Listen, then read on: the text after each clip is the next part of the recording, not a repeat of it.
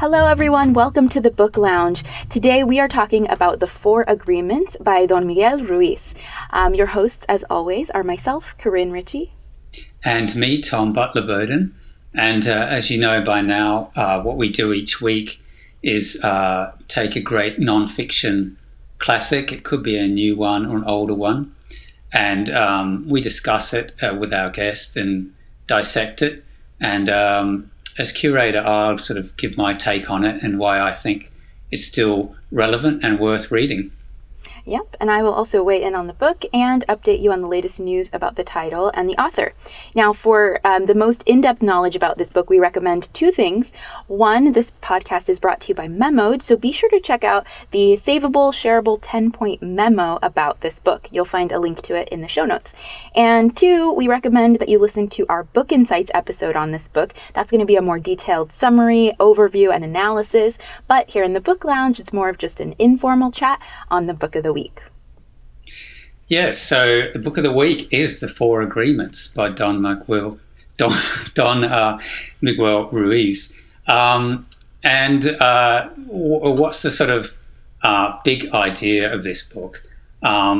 It's essentially that life is an illusion, and by creating your own sort of agreements between you and the universe, instead of just sort of accepting things and accepting the way the world seems, you'll put yourself in greater control of your life and save yourself a lot of suffering. Ruiz himself is born in Mexico, and he wanted to take the life lessons of his people and the Toltec wisdom and sort of bring it to a larger audience. So I think it was Ellen DeGeneres that helped make the book famous when she's talking about it with Oprah Winfrey. But just a bit of background, Ruiz's mother was a curandera, a healer, and his grandfather was some kind of shaman. So he had this sort of context and heritage which helped to set him up really to write this book. Yep, and to discuss this book of Toltec wisdom, we have with us a guest who's an award-winning musician. He is known as a modern troubadour. He's also a fellow podcaster, and he helps people on their spiritual and creative journeys. He's a shaman of sorts, if you will. Please welcome Nathan Maingard. Oh, thanks so much. Yeah, thank you so much for being here. I appreciate it. Yeah, so Nathan, your background's musician and so on, and really poet. But what led you to sort of discover this book, and what sort of places has it had for you in your career as a musician? There's a funny story to this. I mean, it's one of the books I've known of since, I don't know, many, many years. And when early on in my relationship with my life partner, my beloved Carly, she said, there's this great book, you should read it. And she even bought it for me. And I was like, yeah, I've heard of that one. And for some reason, I just resisted. And I just resisted and resisted for years. And it was only about, I must say, maybe 2 years ago that I finally sat down and read it. And when I read it, I was like, oh, okay. And it basically, for me, it's like he says more clearly and directly so many of the things that I've been learning and gathering along the road of my life. And he just kind of put it all into one really beautiful book with really 4 very straightforward agreements that if someone chooses to consciously practice those agreements, at least for me, it's really a huge part of transformation in my life. So it affects all areas of my life for sure. Do you have any example of how any one of those agreements has positively impacted you, your work, your life? Yeah, so like I said, it really gave me a sort of structure for describing things I'd already been working on for a long time. So the first agreement, be impeccable with your word, is incredibly powerful. It sounds so simple, and yet what is being impeccable with my word? It means acknowledging, first of all, that the word, my word, is magic, is power. That if the things I choose to speak in my mind and the things I choose to speak out loud have a resonant impact on the universe. And if I choose to speak ill of others, if I choose to spend my word creating disharmony, then I'm basically, as he calls it, it's like almost black magic, like it's dark magic. And so when I read that, that just helped me to realize why why word has always been so important to me, and why I've spent so much of my time becoming precise and accurate in the way that I speak, in sort of practicing things like conscious communication, nonviolent communication, all these different styles of communication, which are all really doing the same thing, to become impeccable with my word. And then just briefly, the final one, I mean, they're all amazing. It's hard to choose, but the final one, do your best, was a relief to me to read that, because I realized that sometimes my best is lying in bed for 3 weeks watching Netflix because I'm just like crushed by the weight of the world. But if that's my best, then hallelujah, and I can celebrate that. Yeah. And it's just being honest with myself, like, is this really my best? Can I get out of bed? Can I go and do something else that's going to maybe serve me and the world more? If not, then okay, celebrate my best, which is being in bed. And that really relieved a lot of pressure from me personally. That's really inspiring. Yeah, and one of the other ones, don't take anything personally. I mean, for me, this is often the hardest one to sort of abide by, really, because we are, we're basically sort of egos, and we do take everything personally. So it sort of goes against human nature. So Nathan, I'm wondering how you've sort of dealt with that agreement, and how you have succeeded with it or not. That one it's one of my, they're all my favorites. If you mention any of them, I'll be like, that's my favorite. But in this moment, that's my favorite. And what I love about that is the realization and the practice. It's a practice. We're here to practice this stuff. That really, if you come to me, and am I allowed to swear on this podcast? Maybe I won't. Just we'll keep it clean. But say you come to me, and edit it out. If you come to me and you say, Nathan, you're an absolutely terrible person. You are the worst person I have ever met in my life, and I wish that I had never met you, and I think you deserve to experience much pain. At that point, I have options. I can either go, oh my gosh, that's really personal. That's really intense. Or I can say, okay, you have an opinion and a perspective that is really strong, and I'm curious to know what it is on your screen, what is in your world that inspires you to feel that way. And if you're available, we can have a conversation about it. And I have the potential to learn that I haven't been impeccable with my word. I haven't been doing my best in some areas. And you're just reflecting that for me. You've just bought me the gift of like, dude, you are out of line and I'm upset with you about it. And maybe you didn't word it that way. But then by the same token, maybe when we converse a bit and I'm like, okay, what I'm hearing is that you're actually in a lot of pain, that there's something that I'm reflecting for you that you don't want to look at, that feels that is in you, but it's easier, it's less painful for you to feel it yourself. So you project it onto me, and then you have an enemy that you can now put that onto. And I can, once I realize that, all I feel for you is empathy. And like, wow, that you seem like you're in a lot of pain right now. That seems really hard. And so I had all the choices there. If through that process, I claim and hold 100% of my sovereignty, of my responsibility, my ability to respond, my responsibility, which is all that is. And so that's the power of not taking it personally. If I took it personally, I would shut the door on all kinds of incredible lessons and connections and deepenings and growth that could otherwise have occurred. And so, yeah, I don't know if that's what comes up for me so that to me is one of the most profoundly powerful. I actually just got off a live stream for my community on Telegram, and I had the first troll that I've ever had on the live stream. And so someone came on and put their hand up to speak, and I unmuted them. And this was after we'd just done a breathwork session together and some meditation, and everything's like super zen. And I unmute this person whose name was Smile, which I thought was funny.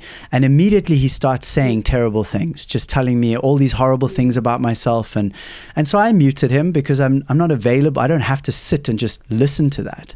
But immediately, my immediate response was like, I just want to acknowledge that I know you're in some serious pain, and I'm so glad you're here. I hope that you can stay and listen to the songs and connect with the community, and because no one can say stuff like that to someone else and go to the effort to come to a beautiful live stream where we're all breathing and zenning together and share something like that without themselves being in terrible pain. And so he gave me an opportunity. I didn't take it personally. It's not about me. Clearly, why he knows nothing about it either way. So anyway, that's my answer to your question is that by not taking it personally, I gift myself and the world the opportunity to grow and expand together. That's such a great example, and the trolls are everywhere, and so that's such a great way of framing it and using this this knowledge, because that's what this podcast is all about. How do we take wisdom from books and apply it? And I think that's an excellent example. And whether folks are dealing with trolls online or just in person, and anytime we have to admit we're wrong. It takes me back to that other book we've done, Being Wrong. We have a podcast on that one. It is so hard. Like, it's against human nature. Our brains are wired to treat being told we are wrong as an enemy attacking us. And so the ability to stay curious and ask questions and seek empathy in those moments and not just take it personally, it's a gift. It really is. So I really appreciate you sharing that. That's great. And I think it will be really inspiring for our podcast listeners. Well, just to say, even more than a gift, often when someone hears my songwriting or my poetry, they say, wow, you're so talented.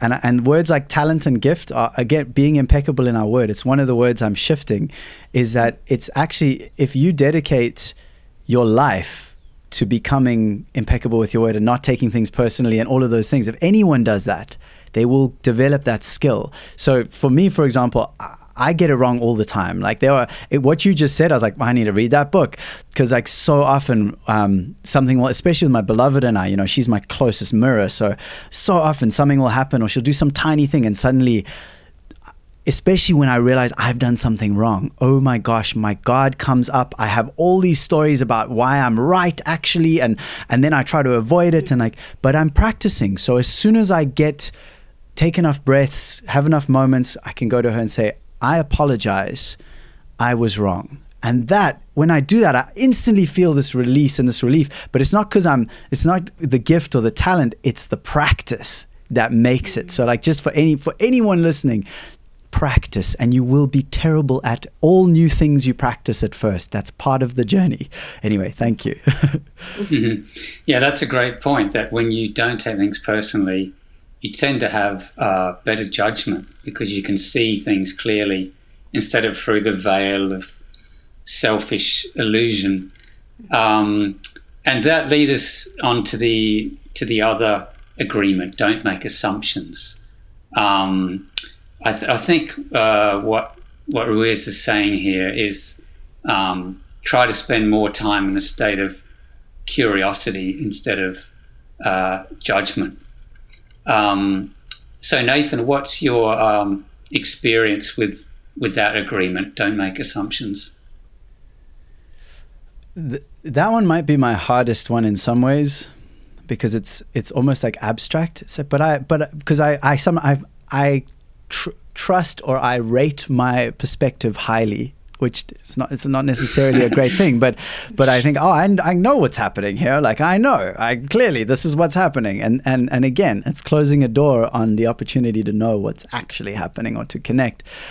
And what has worked really well with this book for me is learning, and I'm still very much in my infancy with it, but learning nonviolent communication, which is a system developed by Marshall Rosenberg.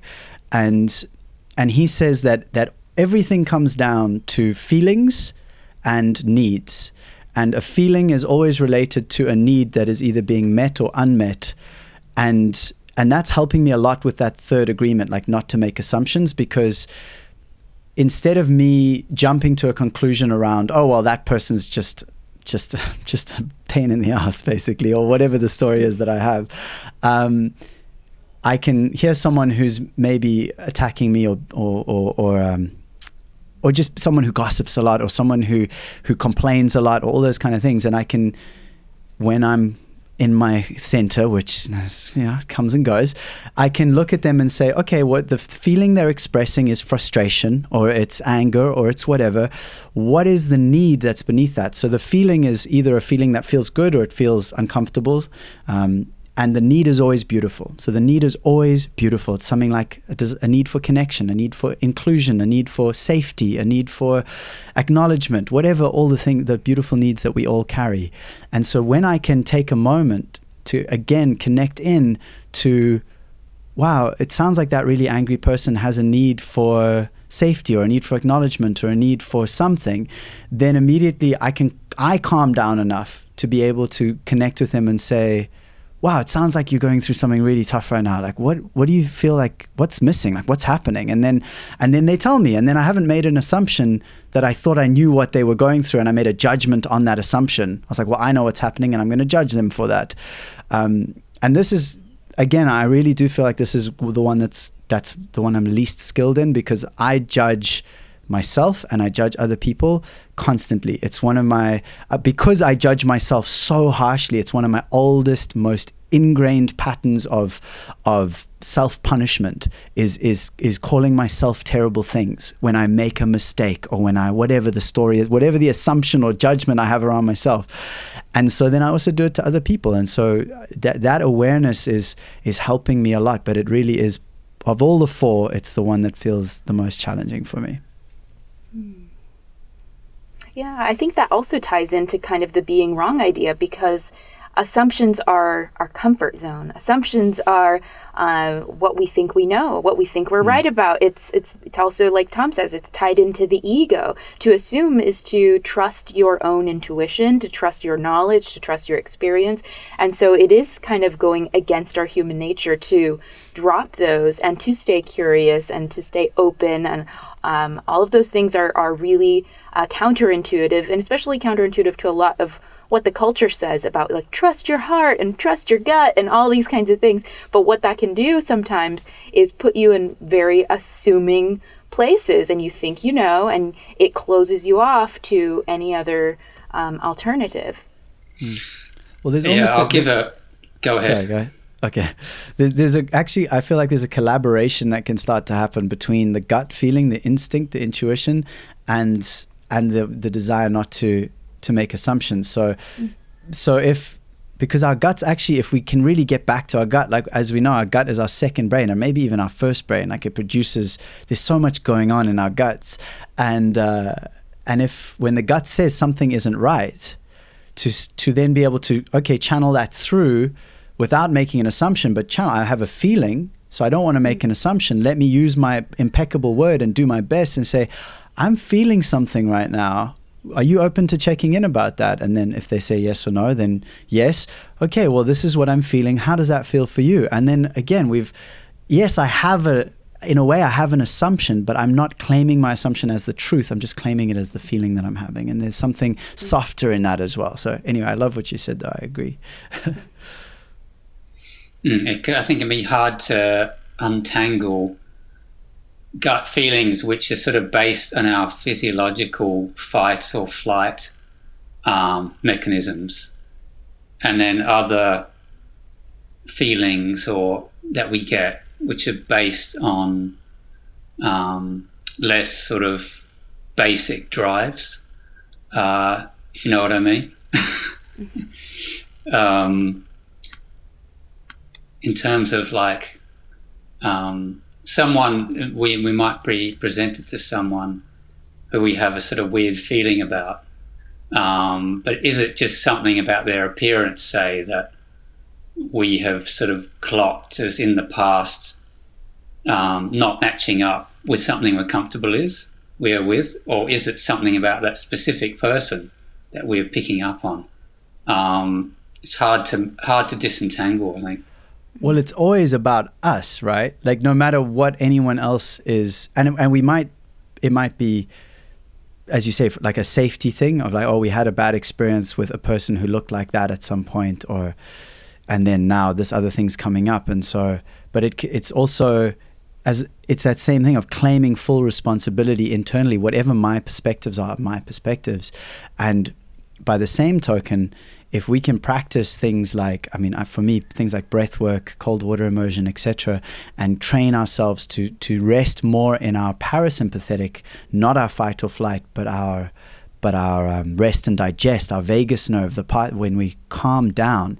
And if we can then have gut feelings from that place, a feeling of something's coming up and wants to be expressed, but to do it without needing to go into a state of heightened activity, heightened stress, then we again have another opportunity to learn something. The challenge comes right now in the world is that most people aren't skilled in responsible conscious communication. So if I come to someone where I feel something coming up and I want to bring it to them and say, hey, I have this sense that it seems like you're taking up a lot of space right now. Like there's this, you every time we hang out, you just speak 100% of the time, and it feels like you've, how does that feel for you? That person would probably be like, oh my God, I can't believe you said that to me. That's terrible. But it's actually, I'm not saying they're bad or saying that they've done something wrong. I'm just saying I perceive this. Help me to understand what we're navigating here together. Anyway, so yeah, it's a challenge. I just wish for more people to practice these skills so that we can all kind of go deeper together. Yeah, definitely. One of the things about communication that I really like that Ruiz brings up is, as you mentioned, Nathan, like the idea that they're magic, that they are good magic or black magic, that there's power, and it can sound a little woo-woo, especially on this podcast where often we're talking personal finance and, very like objective things.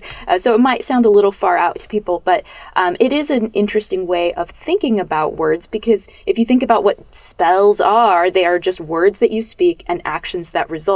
And that's exactly what happens when you speak to someone.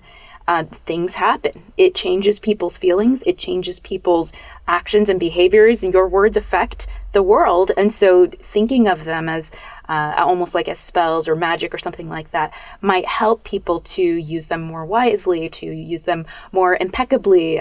One of the quotes I really like from this book is, Ruiz says, avoid using words to speak against yourself or to gossip about others. Use your power of word in the direction of truth and love. It's just so simple, so poignant, and just such a great reminder that you have the ability to create truth and love in the world if you choose to use your words in that way. What you said there is actually such an important thing for this time when the world seems so divided and there's so much fear.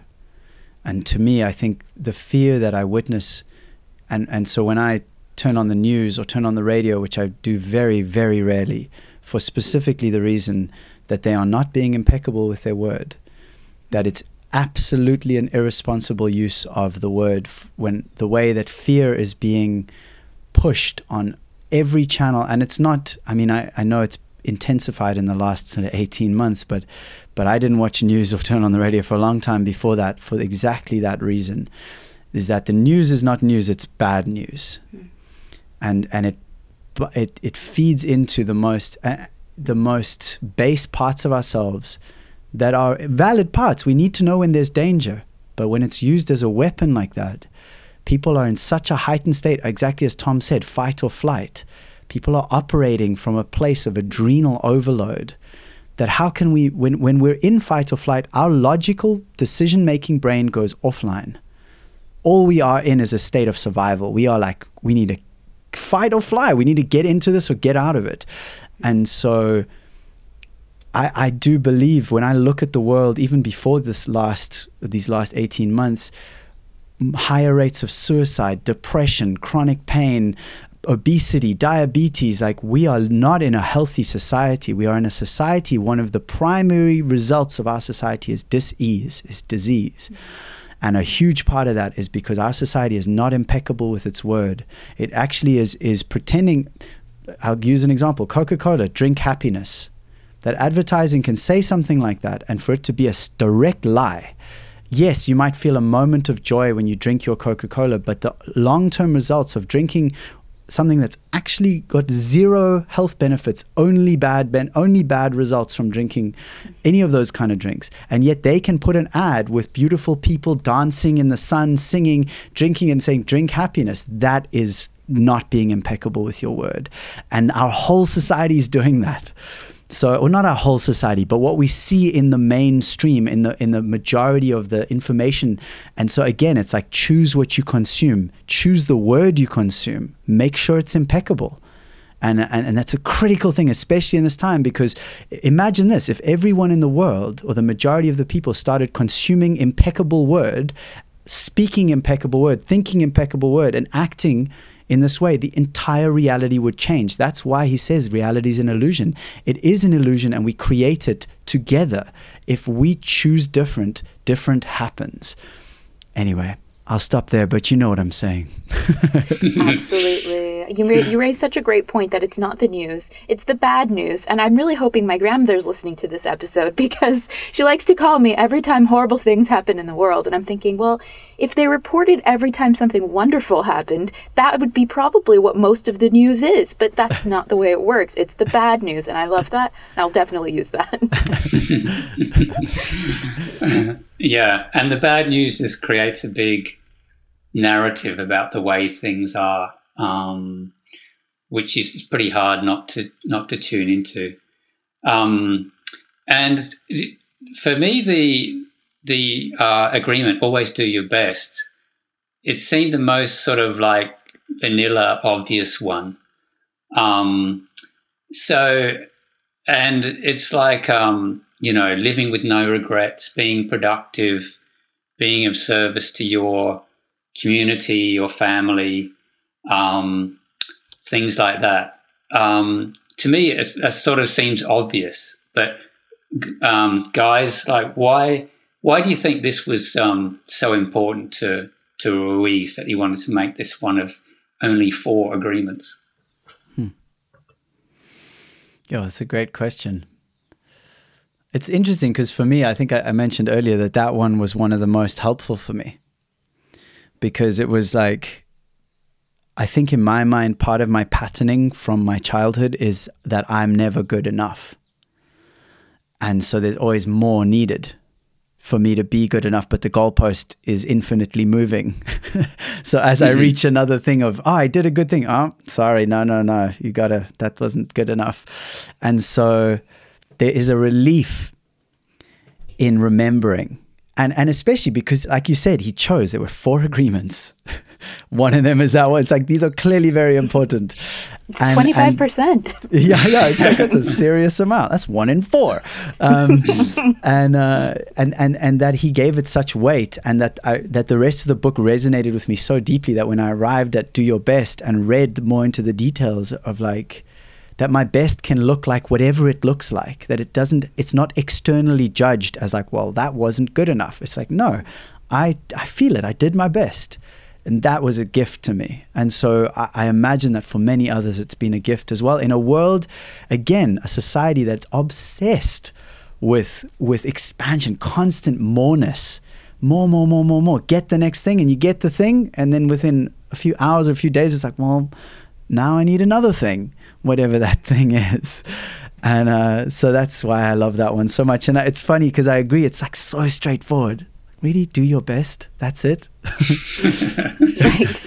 But it's not like do your best and like do your best or do better. Like you better do better. It's like just do your best. Know where your best is in every moment.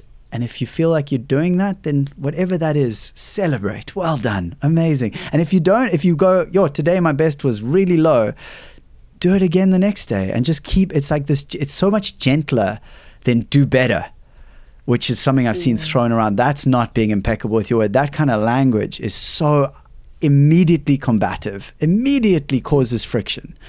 Do better. Oh my gosh, I've lived my life trying to do better. Yeah, I think what he's trying to do is, when I think about it now, he's trying to separate actions from rewards, as you said, and sort of doing things for the love of it, without worrying about the outcomes, and getting into a state of flow or really digging into the process of whatever you do instead of thinking about the results of it. And yeah, I think when I think about like the writing that I've done, whenever I've got really worried about a deadline or, God, what's going to happen to this book? Is it going to be any good? As soon as I think, oh no, I'm just going to focus on the next page or paragraph today in front of me, then things work again, because it's you're only thinking about, what you could possibly do with this sentence or this paragraph, and that's all we can do, really. It's true. Yeah, that's a great way of seeing it, as moment by moment, I'll just continue to do my best because that's all I can do. And hopefully that is a freeing kind of a thing of if I'm doing my best, then it's enough. And it doesn't matter what the world says, and it doesn't matter what the end result is. It's just, as long as you are always doing your best, then nothing else matters. Go ahead, Nathan. Yeah, just I really appreciate what you just said, Tom, that what you brought to me now, because that's a reminder for me, because I get confused and lost in that a lot, where I feel, as I said, it's one of my old patterns of like, I need to be doing more. And recently I've been feeling some of that again, and you've just reminded me, just go write a poem, man. Like, you are a poet, you are a musician, you are here to share the word. Share the word. The rest is out of your hands. Just share the word and then take action with what is in front of you. So I really appreciate that. And I don't know why, but this story has come up for me. I don't know if it applies, but it's a story of an old sort of Zen or Taoist monk who lived however many years ago, and a true story as far as it's told. And everywhere he went, he was considered one of the masters, like really, really highly regarded. But everywhere he went with his donkey and his manservant. And on his donkey were just bags of wine and a shovel. And the wine was because he was a sot. He was an absolute drinker constantly. And the shovel was so that when he dropped dead from drinking, his manservant could bury him where he fell. And when I first read that story, and it was in a book on Taoist like mastery and practices, and I was like, how can he be an enlightened master? He's an alcoholic. The guy's clearly unwell. And then through thinking with it and challenging myself, like, what could this be? I realized, like, you know what? Life is to be lived fully 100%. That's the invitation. So this person chose, his path was like, I'm just going to drink and connect with the divine and share my wisdom. And as I said, he was considered a master. And yet he was outside of what our society considers good or okay. And there was just something in that about, I don't know, the drunken sage. I don't know, it just touched me. And it was like he was doing his best. And his best was not what I would choose. But look at what joy it's brought me to free myself from the structure of an idea of what good is. Anyway, so there you go. Oh, I think that's extremely fitting, because this whole book is about how it's an illusion. So much of it is an illusion, and I think you're speaking exactly to that. Of we have these sort of hidden agreements that this is the way you're to live your life, and we all agree this is the way you're supposed to live your life. And anyone living alternate to that in any way is judged. But if we can release those assumptions and release those hidden agreements and create our own, then we see other options and other ways of life, and not think that there's just one path and everyone must be on that one singular path. It relates to another quote from the book, which is, we have learned to live by other people's point of view because of the fear of not being accepted and of not being good enough for someone else. Which, as we've spoken about, that we can't control other people. We cannot control their perceptions, and yet we choose to adjust ourselves, our lives, for those others. And it's a power we're giving away. I think part of the reason why this book has been so popular, I mean, I didn't know anything about Toltec wisdom, right? So for me, that side of it was interesting. But it seems to me that what he's saying in the book is really universal.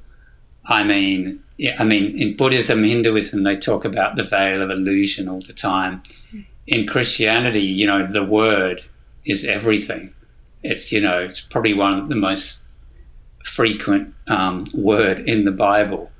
So I think it's just interesting that this is a book that it's been a bestseller because you don't have to have any particular spiritual or religious background to really gel with it and get something from it. And on that note, Nathan, we always sort of give a mark or grade out of 5 for the book we're discussing, and we say why.